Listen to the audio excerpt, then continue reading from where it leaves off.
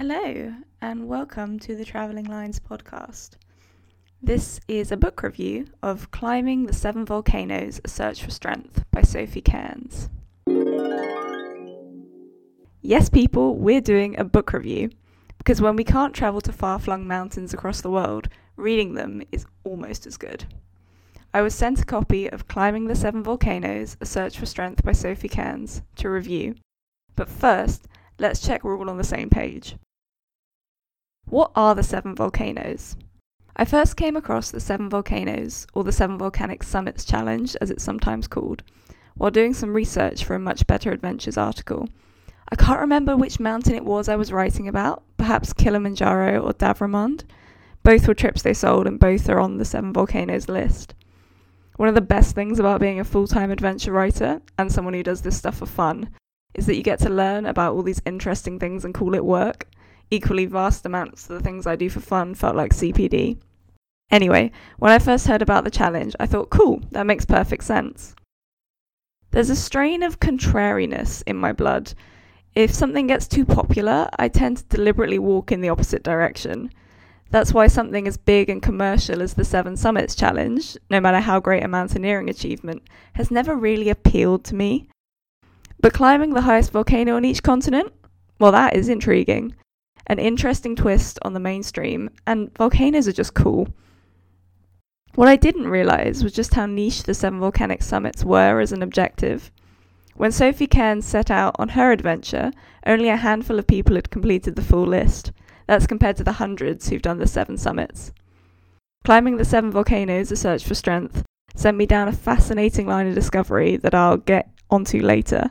But first and foremost, this is a book review, so let's talk about the book. Climbing the Seven Volcanoes review.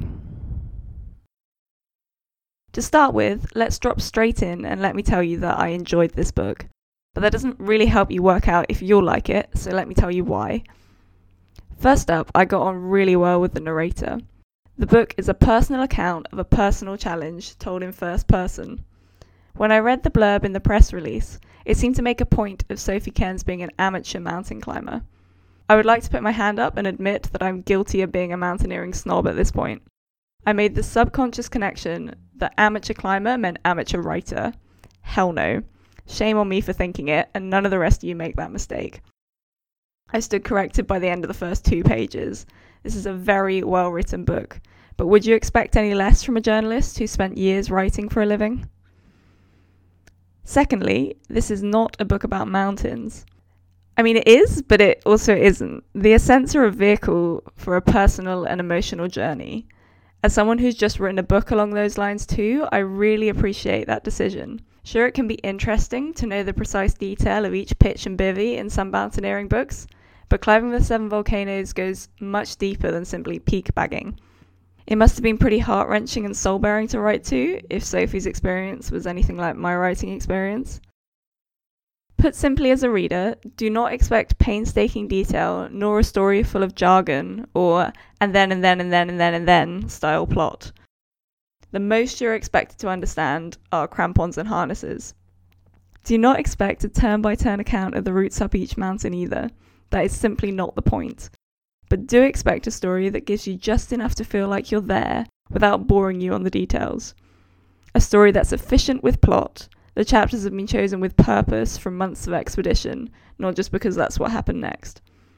I guess I'm saying it's well crafted, and as a writer and a reader, I admire that. There are also mini maps before some of the chapters, so you know where you're about to head to around the world next. So what is it about? Love and loss and legacy.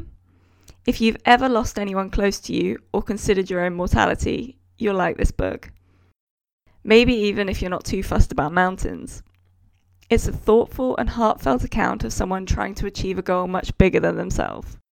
There are also interesting themes around attitudes to novices in the mountaineering world and the two-sided coin of tourism in remote places. In all, I would recommend it to people who like challenges, even if only from an armchair, honest, funny writing, and emotional journeys.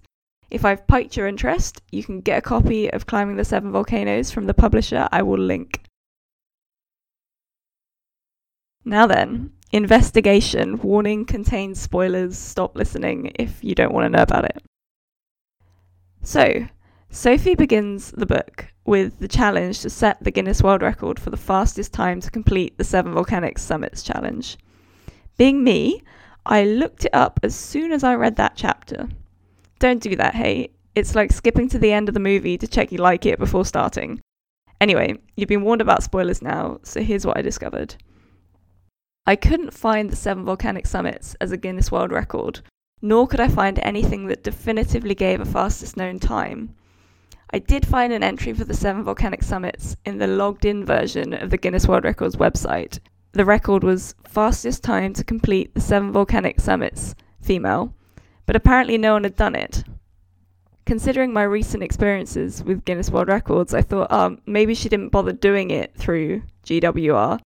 It's an extreme faff, or they might have rejected her evidence for some crazy reason.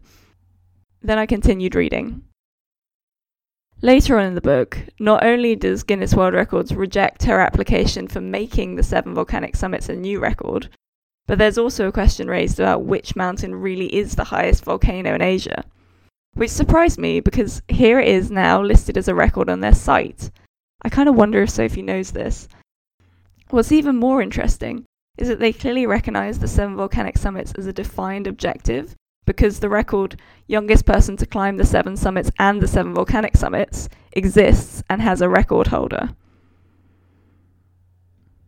But equally, lots of people have completed the 7 volcanic summits, as the list of 7 volcanic summiters clearly shows. If I can find the list with a quick Google, surely the research team at GWR could. Maybe there's a reason there aren't any current record holders. Maybe something in their rules that can be a bit strange, or that they've chosen the unclimbed mountain in Asia as the tallest. But then the guy who's got the record for both the 7 volcanic summits and the 7 summits can't have climbed the unclimbed mountain in Asia if it's unclimbed. This is a mysterious puzzle, and there was only one way of finding out more information. I logged into the Guinness World Record website and hit the apply button.